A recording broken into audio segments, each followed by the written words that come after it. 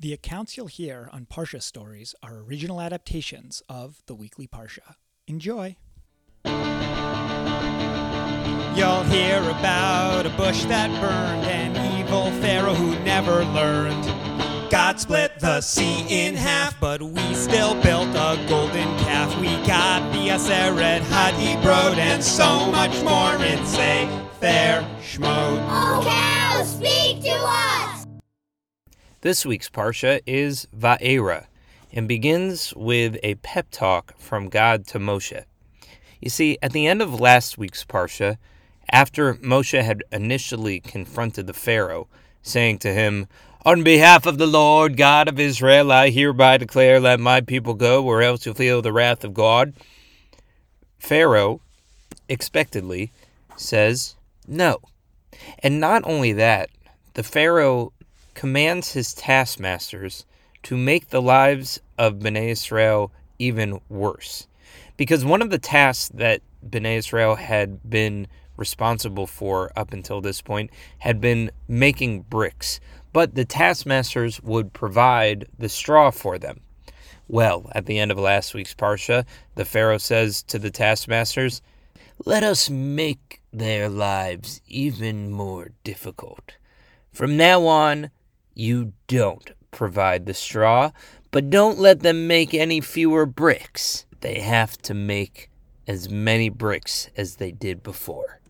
Well, news of this gets out, and B'nai Yisrael is now angry at Moshe. So, the Pharaoh is angry at Moshe for having the audacity to come up to the Pharaoh and tell him to let the people go. But not only that, the Israelites are mad at Moshe. And Moshe goes to God and says, "God, this is not working. I told you that maybe I wasn't the right person for the job, and now it's getting even worse." And so this week's Parsha begins with the pep talk. God saying to Moshe, "Moshe, I appeared to your ancestors, Abraham, Yitzchak, Yaakov, Sarah, Rivka, Rachel, and Leah. I gave them blessings. I gave them land. I gave them money. I gave them fame and fortune and children. I lived up to my end of the brit that I had created with Abraham so many years ago. And it is I, the same God, who will now live up to my promise and free B'nai Yisrael from slavery." And Moshe gathers together all of the elders of the people, tells them what God had told Moshe, and they say, "All right, you seem to know what you're talking about. You're using language that has been passed down through all of our generations. We've been waiting for someone to come on behalf of God to deliver us. And Moshe, you have our support." And once Moshe has the support of B'nai Yisrael and all the elders, he gets up the courage again to confront the Pharaoh. And he says, "On behalf of the Lord God of Israel, I hereby declare, let my people go, or else you feel the wrath of God." And the Pharaoh, completely uninterested, said, "Moshe, I'm walking here. I'm going along the Nile River. Please leave me alone with all of this." And Moshe says, "Then you leave us no choice." And he commands Aaron to take the staff, the same staff that Moshe had once used to shepherd Yitro's flocks. Aaron takes that staff, puts it in the Nile River, and the river turns to blood. The first of the Makot, Dam. Now, I don't know if you've ever smelled blood. Maybe if you've had a bloody nose, you've smelled it before, and it does not smell very good. Imagine a whole river smelling of blood. And not only that, all of the fish that were in the river die because they can't survive in non-water, and so it starts to reek. It starts to stink so terribly of a combination of blood and fish. But Pharaoh's heart is hardened, and he says to his magicians, "Can't you do something like this?" And they do a couple of spells, they pull some illusions, they pull some magic tricks, and they are able to turn water into blood, or at least red. And the Pharaoh says, "See, There's nothing to worry about. It looks like Moshe has been taking magic lessons in his spare time in Midian. And the Pharaoh returns to his palace. But the people are left without any good water.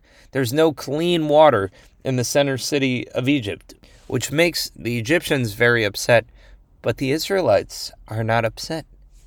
No, they actually are doing just fine because the Makot, all of the plagues, only happen in the center city of Egypt. They don't extend to the suburbs, to Goshen, where B'nai Yisrael is living. And this is the first sign to B'nai Yisrael that, in fact, God is going to be punishing the Egyptians and the Pharaoh, but keeping them safe. But the Pharaoh, as I said, is still unimpressed. And so Moshe goes up to Pharaoh again, and he says, "On behalf of the Lord God of Israel, I hereby declare, let my people go, or else you'll feel the wrath of God."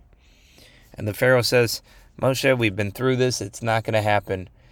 And so Moshe says, "Well, then we have no choice." And he commands Aaron to hit his staff on the ground, and the frogs, all the frogs of the Nile River, come out of the bloody water. There were so many frogs that one morning when Pharaoh awoke in his bed, there were frogs on his bed and frogs on his head, frogs on his nose and frogs on his toes, frogs here, frogs there. Frogs were jumping everywhere. Now, frogs can be cute little pets, but they also bring with them disgusting disease.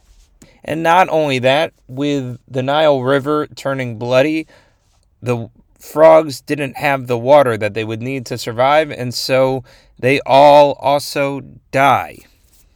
And then it doesn't only stink of blood and rotten fish, they have dead frogs everywhere, including in their houses. And the Egyptians are so disgusted, and the Pharaoh says to his magicians, "Can you do something about this?" And they are able to make frogs appear magically with the help of illusions, but they are not able to make the frogs disappear and get rid of all of the dead frogs that have come from this plague. The second plague, Tzfardea. And so Pharaoh calls to Moshe and says, "Okay, all right, I get it.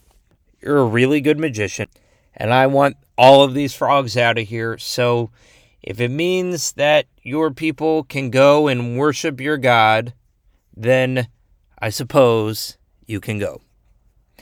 Now, what's interesting about the Pharaoh allowing them to go and worship God is that the text seems unclear about whether Moshe and Pharaoh are arguing about freeing the people forever from slavery or just freeing the people for a couple of days to go worship God with the understanding that they would return. And there's a great conversation that happens in this week's Devash, the Hadar Parsha newsletter. But either way, Moshe lifts up his rod, his staff. A great wind comes and blows all of the dead frogs away. And once they're cleared, the Pharaoh says, "Oh, Moshe, by the way, sorry. My fingers were crossed."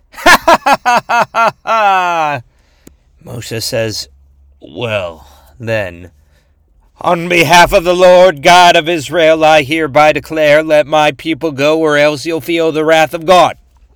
And he commands Aaron, and together they hit the staff on the ground, and the dust flies up into the air, and it turns into lice. And anyone with long hair doesn't need me to tell them how terrible lice is. And so they're all itching themselves all over. This is the third plague, Kinim. And the Pharaoh says to the magicians, "Can't you do this?" And they say, No, we can't just turn dust into bugs. That's amazing. That is obviously supernatural powers. They must have a very powerful God with them, Pharaoh. I had to reconsider what you're doing. And Moshe goes up to him again and he says, "You have yet to let the people go, so on behalf of the Lord God of Israel, I hereby declare, let my people go, or else you'll feel the wrath of God." And again, him and Aaron conjure up what seems to be bugs. Now, there is a question about what the fourth plague is. In Hebrew, it's called arov, a swarm of something.